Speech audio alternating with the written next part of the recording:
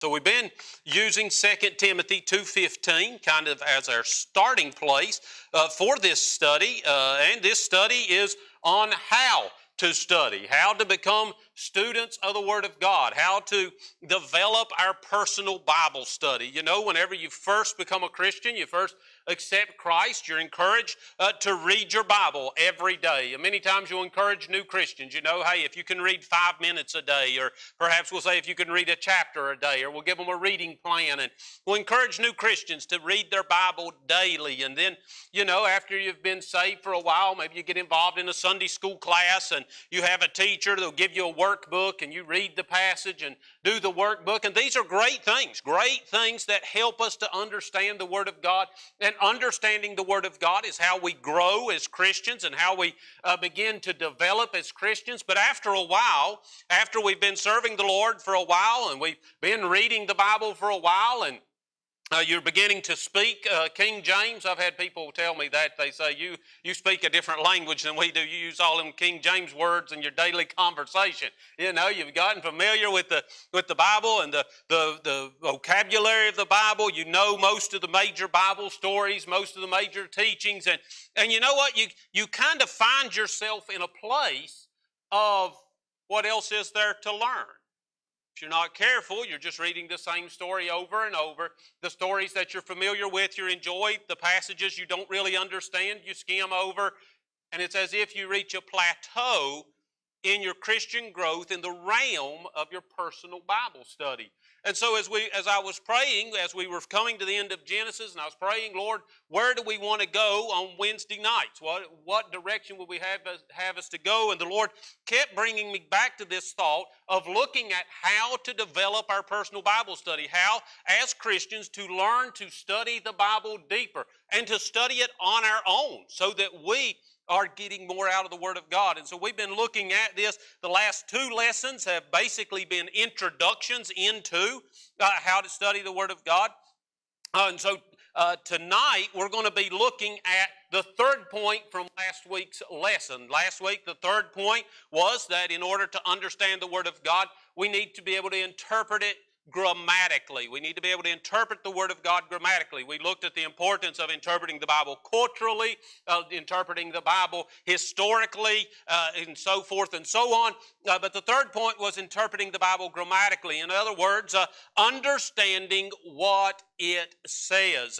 And so tonight we're going to take a little bit of time and look at understanding where the Bible came from and why it is important that we have some understanding of the original languages that the Bible was written in.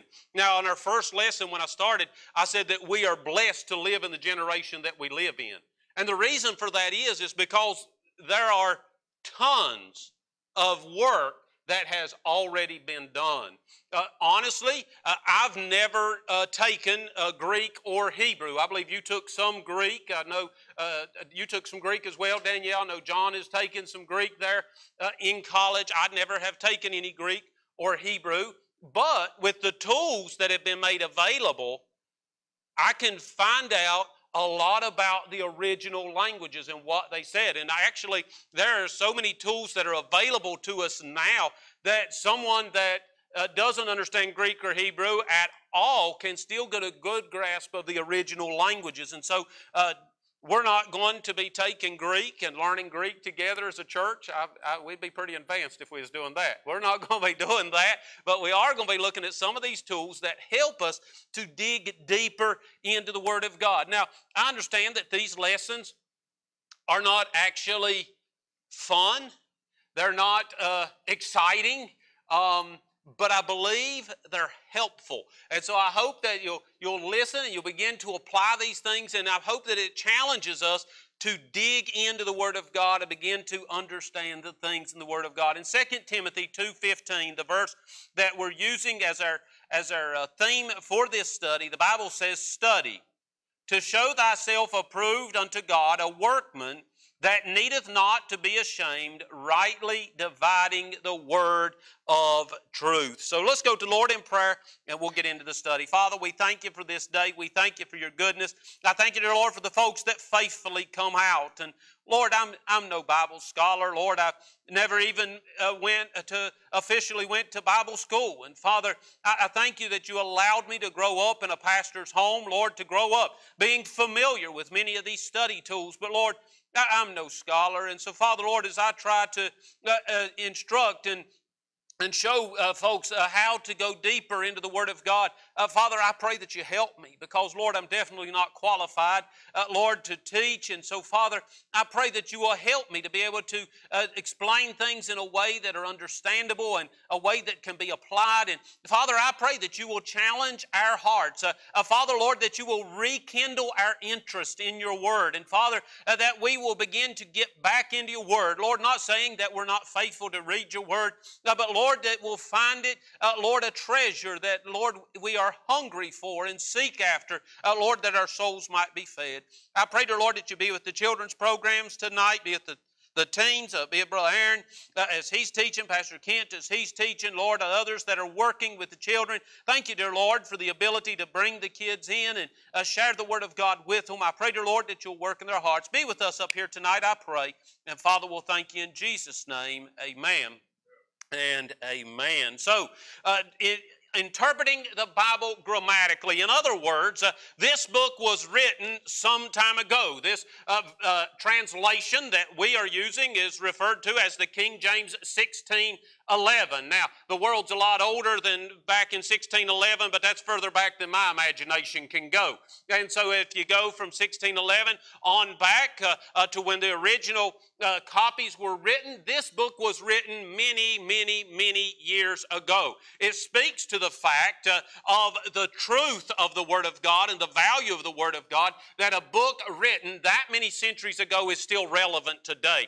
I don't think there's many pieces of literature that are thousands of years old that are still relevant. They may be interesting, they may be something that history buffs like to look into, but they're not relevant. The Word of God is still relevant, although it's thousands of years old. I think that in and of itself is a testimony of the authenticity of the Word of God.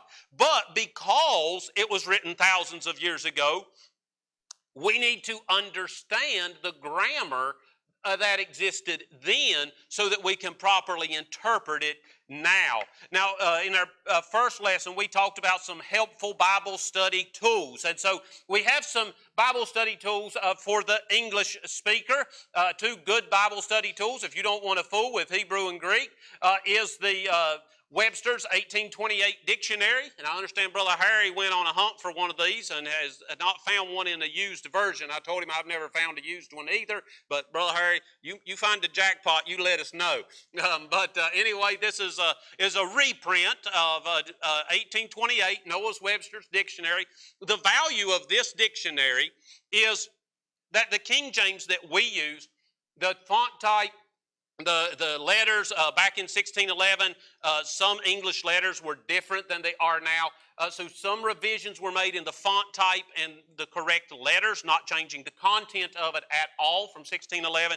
But it was in the early to mid 1800s when this revision was finalized. With that being said, this dictionary was written about the same time that this translation was finalized. So if you want to find out what the English words in this translation meant when this translation was written, a dictionary written in that day goes a long way. And so this is a great tool. 1828 Noah Webster's dictionary. You can have it new for about $50. It is an invaluable resource. This dictionary is. If you take a dictionary that was written even 15, 20 years ago, you will find that it has a completely different definition on many words than this dictionary does. So this dictionary really helps language changes. This is a great English resource. Another great English resource is a Roget's Thesaurus. I'm telling you this right here, you look up a word and it'll tell you every other word that means sort of the same thing. Now there's a more dignified definition, but y'all understand that. It'll give you every word that is in the same family of the word you're looking at. It helps you grasp the meanings of the word. These are a great tool. So these are two great English tools. If you want to pursue the Bible in English, these are great tools. And let me just say that when this translation was done, there were 40 men involved in this translation. These 40 men could speak Hebrew and Greek fluently, as if it were their mother tongue. Not only were they able to speak the language fluently, they were all theologians. They were all men of prayer. They were all dedicated to preserving the Word of God. And so, whenever we do this study, and I encourage us to begin to understand the original languages, I am not at all taking away from this book. The amount of labor that went into producing this book and this translation has never been matched in any other translation ever. There is no other translation that has had the amount of time, effort, and labor put into it as this translation. And so whenever I see a word that is translated here in this Bible, I understand that a great deal of labor went into making sure that we had the correct English word. And so I can read that English word, look it up in an English dictionary, and I have a good, sound understanding of what that verse means. So don't think that I'm taking away from this translation at all. I'm just saying that many times we can come to an even better understanding. You see, whenever we translate, the Bible was originally written in Greek and Hebrew. That's what is originally written in, and some small portions written in Aramaic. Whenever you look at Greek and Hebrew, they are some of the most descriptive languages in the world. I mean, they are able to describe things way better than we can in our English language. Very descriptive languages. Whenever you look at Greek and Hebrew, there is no question as to why the Lord chose those languages to be the original languages. Very descriptive languages. And so whenever we translate and we go from Greek to English, there are some meanings that cannot be conveyed with the strength of the original. And we're going to look at some word studies in just a minute that helps explain this. And so, that is why it is very helpful for us to sometimes go beyond English. And this would be this stack of books I have over here. This is going beyond English. There is a movement. Maybe you are of this movement or know someone who feels this way. I definitely have people who are very close to me who feel this way. And they believe what is called double inspiration. In other words, they believe that the original Greek and Hebrew was inspired, but now the King James is inspired. Now, I do believe that I have in my hand the inspired Word of God, but I understand that it's an English translation of the inspired Word of God. You say, well, what do you mean? Well, there are those who will try to correct the Greek and Hebrew with the King James because this one is more correct. There are those who will say if we are to translate, let's say, a Spanish Bible, that instead of translating it from Greek and Hebrew, we should translate it from the King James because it's the inspired Word of God. Well, the trouble is, although this is the inspired Word of God, and I try to convey very strongly that this is the Bible I use, the only Bible I use, but if we translate from Greek and Hebrew to English, which is known to be a weaker language than Greek and Hebrew, then I translate from English to Spanish. You remember when we used to play telephone as kids and we'd whisper in this kid's ear and he'd whisper in this kid's ear and all the way around the room, and every time it went to the next person, something got lost. Well, see, we need to understand that this is the inspired Word of God, but it's a translation. Therefore, to get the complete understanding, we go back to the originals. That in no way takes away from this book. It just helps us to understand the Word of God. And so, whenever we think about that, we think about going beyond English. Now, I have a stack of books here that help you go beyond English, just to show them to you.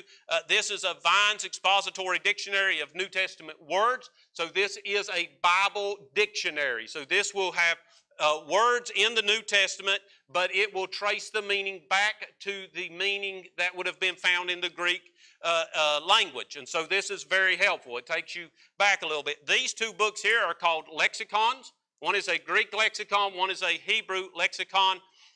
You can describe a lexicon a lot of different ways, but basically a lexicon is just a dictionary, but it's a dictionary of another language. And so there's definitely more complicated definitions than that, but that's a basic definition. It's just a dictionary of another language. So this is a Greek dictionary, and this will be a Hebrew dictionary. Now, I cannot read these as far as the Greek and Hebrew that is written in them. However, these two books are linked to the Strong's Concordance. And this is a Strong's Concordance. We talked about it last week, and this is the book we'll be looking at tonight to help us out. But these two books use the same numbering system as the Strong's. And so if I look up a definition in the Strong's and I want a fuller definition, because Strong's will give just a brief definition, I want a broader definition, I can take that same number and I can go into my Greek or my Hebrew lexicon, look that number up, and it will give me a more full definition of the word. So that's where the lexicons come in. And maybe later on we will look at these. I just wanted to show them to you. But tonight we're going to be looking at the Strong's Concordance. Now, the Strong's Concordance, I believe, is sufficient for giving the Bible student a grasp on understanding the various Greek and Hebrew words that were used in the Word of God, and give us definitions for their corresponding English words. And so we're going to do a couple example word studies tonight. Now, this will just be like you're back in school. We're just going to take our time and we'll just do some example word studies and hopefully show you why it is important and why it's helpful to go back to the original language. And so, first of all, we will give a New Testament example. We will start with a New Testament example. And the one that I'm going to use is actually a very common one, and oftentimes preachers will reference this in their messages. If they're preaching from this passage of Scripture that we're going to look at, they will reference this and make mention of it. So very likely you may have heard this, but we're going to show it to you here in the Strong's so you can see the importance of understanding the Word of God grammatically. In John chapter 21, verse 15 to 17, and I did notice after we printed the worksheets that I failed to write that. So right there beside letter A, it's the word love. And then right there, write that reference, John 21, 15 to 17 on your worksheet so you can refer back to that. That was supposed to be on there and I left it off. But anyway, turn to John chapter number 21, verse 15 to 17. We'll read a passage of Scripture here. I know you're familiar with this passage of Scripture. But I want to show you something in this passage of Scripture that maybe you know about, maybe you've heard referenced, but maybe you haven't ever seen it all before. John 21 and verse number 15. The Bible says here, "So when they had dined, Jesus saith to Simon Peter, Simon, son of Jonas, lovest thou me more than these? He saith unto him, Yea, Lord, thou knowest that I love thee. He saith unto him, Feed my lambs. He saith to him again the second time, Simon, son of Jonas, lovest thou me? He saith unto him, Yea, Lord, thou knowest that I love thee. He saith unto him, Feed my sheep. He saith unto him the third time, Simon, son of Jonas, lovest thou me? Peter was grieved because he said unto him the third time, Lovest thou me? And he said unto him, Lord, thou knowest all things, thou knowest that I love thee. Jesus saith unto him, Feed my sheep." Whenever we read this passage of Scripture, we see a word that is used often in these three verses, and it is the word love or lovest. Multiple times Jesus asked Peter, Lovest thou me? And each time Peter answers, Lord, you know that I love you. Very familiar passage of Scripture. We come to verse number 17, and it says, Peter was grieved that he said unto him, Lovest thou me? And he said, Lord, thou knowest that I love thee. Tremendous passage of Scripture. It's been preached on many, many, many times. but the English language fails to completely convey the strength of this passage. And this is one place where we will see that the English language is not able to give us the full meaning, why it's important that as students of the Word of God, that we go back to the original. If we look in our Strong's Concordance, and for the last 2 weeks I've been meaning to tell y'all about some apps that you can get on your smartphones if you're a smartphone user that has a lot of these tools built in. And so I'll try to remember to get to that today. But if you go to your Strong's Concordance, and don't put that slide up just yet, brother, I'll cue you when to put it up. But you go to your Strong's, and the first half of your Strong's is just laid out like a dictionary. Alphabetically, it has every word that's in the King James Bible is in the Strong's Concordance. And so we just alphabetically go to L, and then we go to L-O, L-O-V, and looky here, we find the word love. And so when we come to the word love, we go down through here until we find the passage in John chapter number 21. And when we find that passage, we see that Peter answered each time in verse number 15, "Thou knowest that I love thee. Thou knowest that I love thee" in verse 16, and "Thou knowest that I love thee" in verse 17. All right, well, so all three of those, if you follow your column over, you will see that it gives us the Greek number 5368. Gives us the Greek number 5368. Now, if we drop down here to the bottom right-hand side of the page, and we go back to that passage, we see that in John 21:15, Jesus says to Simon, "Lovest thou me more than these? Simon, son of Jonas, lovest thou me?" Then he says, "Simon, son of Jonas, lovest thou me?" And we slide over, we realize that the first two times that Jesus said, "Lovest thou me," gives us the Greek number 25. Peter said, "You know that I love you," Greek word 5368. Jesus said, "Lovest thou me," Greek word number 25. The third time that Jesus asked, it also is 5368. So what in the world does all that mean? So if you've kept up so far, Rob, if you could put that slide up. Wrong one. Just keep going. There we go, right there. All righty, I got out of order on you, brother. My fault, not yours. All righty, so you look right here, and we see on this slide is a picture of the Greek dictionary and the Strong's Concordance. And right there you see letter or number 25. So we flip back here to the back, because in the back of your Strong's is a Greek and a Hebrew dictionary. We go back to the back. Here's our Greek dictionary. We flip right over to number 25.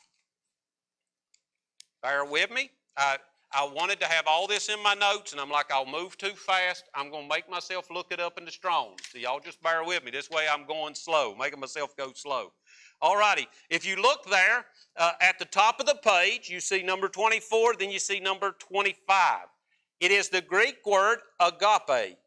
You've heard many people refer to agape love. Agape love is the Greek word for love. The word agape is the love that God has for us. It's the love that took Him to the cross. It's the type of love that is sacrificial love. And you see the definition there on number 25. So the Lord asked Peter in this passage, "Simon, lovest thou me?" Simon, do you love me like I love you? Simon, my love for you is a sacrificial love. Simon, do you agape love me? Peter answers, "Lord, thou knowest that I love thee." But when we look back at our Greek dictionary, we realize that didn't come from the word agape. It came from a different Greek word. It came from the Greek word phileo. The Greek word phileo. So if you turn over to 5368, 5368, and we just turn over here in our Greek dictionary, and we find phileo. And Brother Hot Rod's got that up right there on the bottom corner for you. You see 5368, and it says to be a friend to be fond of. Now this changes the whole meaning of the whole passage. You see, the only English word that we had to convey both of those meanings was the English word love. The Greek language is much more descriptive in that there were two words. There's actually other words that describe love as well, but we'll just look at these two. The Greek language has multiple words that describe love. English language only has one.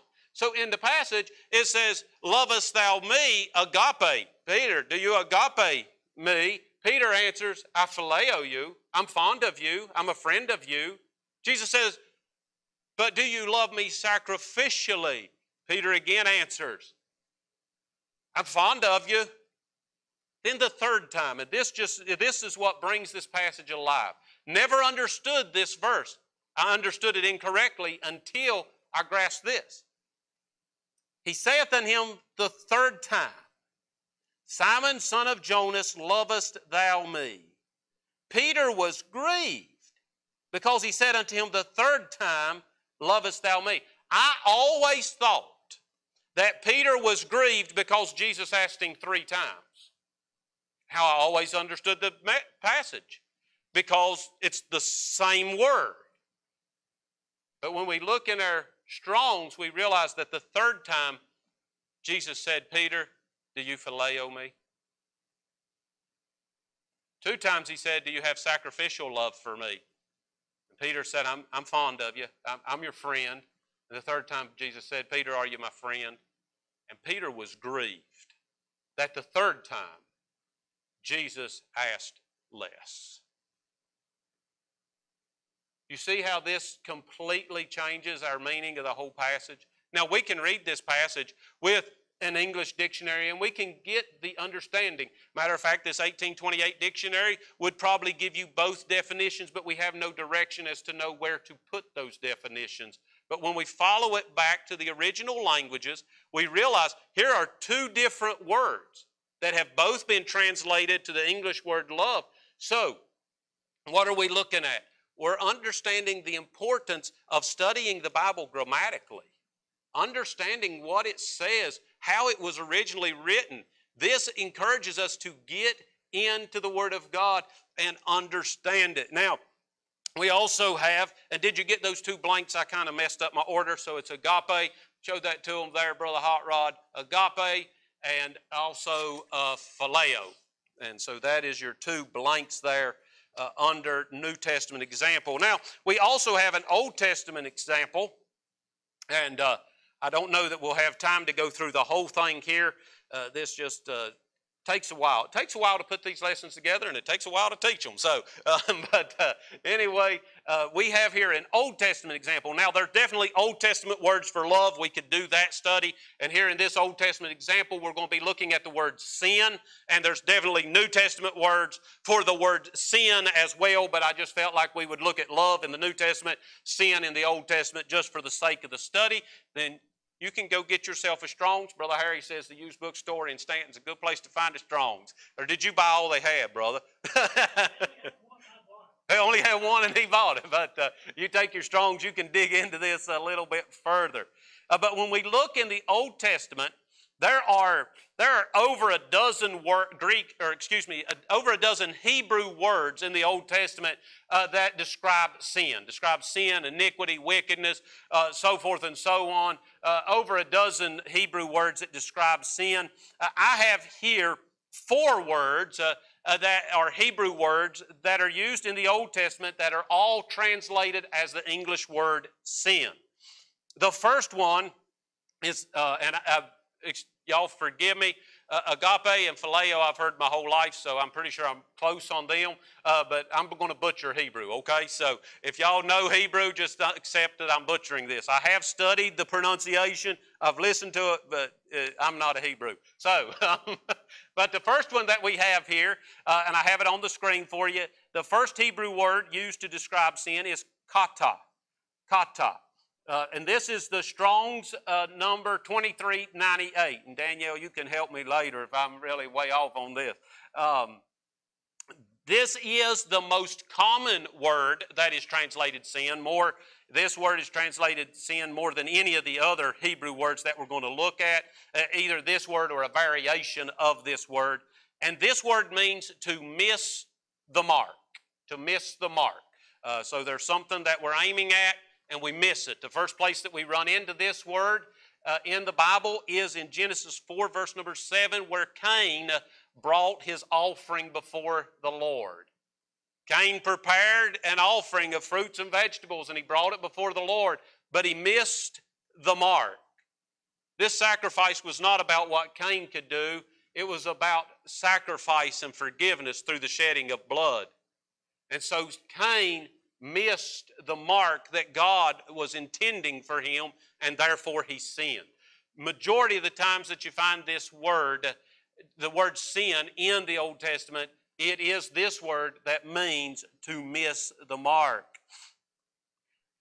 The next one, I'm trying to remember how this one was pronounced. I can't even remember how I read it. It's shagah, something similar to that. It is Strong's number 7686. Gives us the definition, and this means to stray. To stray. So the first one is to miss the mark. So I'm aiming at the mark, but I miss. This word means to stray. Again, this word is translated into English as sin. Both of them are translated as sin. But this one is to stray. In other words, I know the right way, but I've wandered from it. I've gone away from it. The next one, and we find an example of this in Leviticus 4, verse number 13. Did I put the references on your worksheet? All right, so y'all can look those up later because we're running out of time. So you can look those verses up later. And these are just examples. Some of these have multiple uses of this word. It's just examples that you can look up. The next one that I have here is also translated sin in the English Bible, but in the Hebrew is avowed. Avowed. And it is the Strong's number 5771 in your Hebrew dictionary, and it means perversity or perverseness. All right, do you see how we have a gradual increase in the type of sin that we're committing here? First, we missed the mark. That's sin. There's what God requires, and we missed it. That's sin. Second, we know what's right, but we've strayed away from it. That's sin. Thirdly, we have perverseness. That is when we begin to corrupt and intentionally go against what God has intended. This is even stronger. Yet in our English Bible, they're all translated as the same word, sin.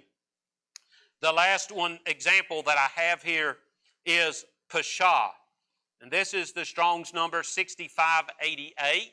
6588, the Hebrew dictionary. And this is to revolt or to rebel. This is, I am turning my back and walking away from the things of God. So you see here, in all of these verses and all these references, if you look them up, you'll see that in our English Bible it's translated as sin. Not because there's error in this book, it's just that it's an English book. And so if we want to get a deeper understanding, we go back to the original, because God, if English was the best language, that's what He would have originally put it in. He knew that the most descriptive languages was Greek and Hebrew. Therefore, that is what it was originally recorded in. So if we want to understand the Word of God, if we want to develop our Bible study, then we need to be able to go back. And boy, I'm telling you what, it takes a little bit of time to learn to use a Strong's Concordance. But boy, once you learn to use one, it is invaluable in helping you be able to go back and to look and to see what these words mean and what did it mean there. And there's so many other things you can do. And you can see how that the word agape, phileo, you can see where they were used and how different people used them. Many different things that you can do like this. And this book is tremendous for this. And I was talking to Joel and telling him that tonight we were going to be talking about how to use a Strong. And I'm sure many of you are familiar with Strongs and have used Strongs. But some of you have never used one. And I was telling Joel that tonight we were going to be talking about how to use the Strongs. And he said, don't you get one of those with your first Bible? I mean, but being a preacher's kid, that's how it works, You teach them how to read the Bible and teach them how to use the Strongs. I got my first Strongs that belonged to me when I was 18, but I had wore my dad's Strongs completely out by then. Boy, I'm telling you, getting in that thing used to be, I never sat down if I sat down to prepare a message, I have my 1828 dictionary, my Strong's Concordance, and my Nave's Topical Bible. That was the 3 books I always started with, and then I would branch out from there. But, as I said, and we got time for me to tell you about this, nowadays there are a lot of electronic tools available that can expedite this even further. I wish I would have put a picture of this on the screen for you. I don't know if you can see this where I printed this passage of Scripture here, but if you notice on this passage of Scripture, if you can see it, and you're welcome to look at it later, after nearly every word is a number. And so this is a tool I use that's called eSword. I think it's $10 to download. I think is what it costs. It's $10 to download it. And it has a Strong's Concordance built in. It has a Webster's 1828 dictionary built in. It has commentaries built in. But you can take and you can read the passage just as it would look in the Bible, or you can change the setting and it will have the Strong's numbers already there in the passage. And so as you're reading, if you want to know a definition, what Strong's defines that as, you just click the number. It brings up the Strong's definition right there on the page for you. If you want to go a little further, you can click another link and it'll open up these lexicons for you. That's why my lexicons don't really look used, because you click another number, it takes you and tells you what the lexicon says. Tremendous tool. There are Bible study apps and tools that you can spend thousands and thousands of dollars on, but I'm telling you, eSword, I've seen and used some of the much more expensive ones, and I always come back to eSword. It's a great program and it's cheap. And so you can also download this on your phone. I have it on my phone. I can look up pretty much any word in the Bible, look up the Strong's on it on my phone. If you use iPhone, you'll want to use eSword. If you have an Android phone, it used to be called MySword Android. Is that still what it's called? I think they had updated it, but it's MySword Android. They claim that they're not affiliated, but it's exactly the same program. eSword and MySword Android is exactly the same program. And these are tremendous tools, and you can access a lot of these resources that I've shown you for just one fee, and you have them all available on your electronic device. I encourage every student of the Bible, get into these things. As I said last week, most of folks here have been Christians for 20, 30, 40, 50 years. If you've never dug in to the deeper truths of the Word of God, I challenge you, dig in. Those who have can bear witness that there is untold riches in the Word of God when you begin to take the time to dig in and see what all God has for you. Now, I could run a rabbit trail here about not having time, but I'll let you preach that message to yourself. And so we'll let that go. You can talk to yourself about your time management. But anyway, hope you're enjoying these studies. I know I'm enjoying them. As I said, it takes a good bit of time to put these lessons together. And I really, with working on VBS and trying to get this ready tonight, I was beginning to wonder if we were going to have a lesson tonight.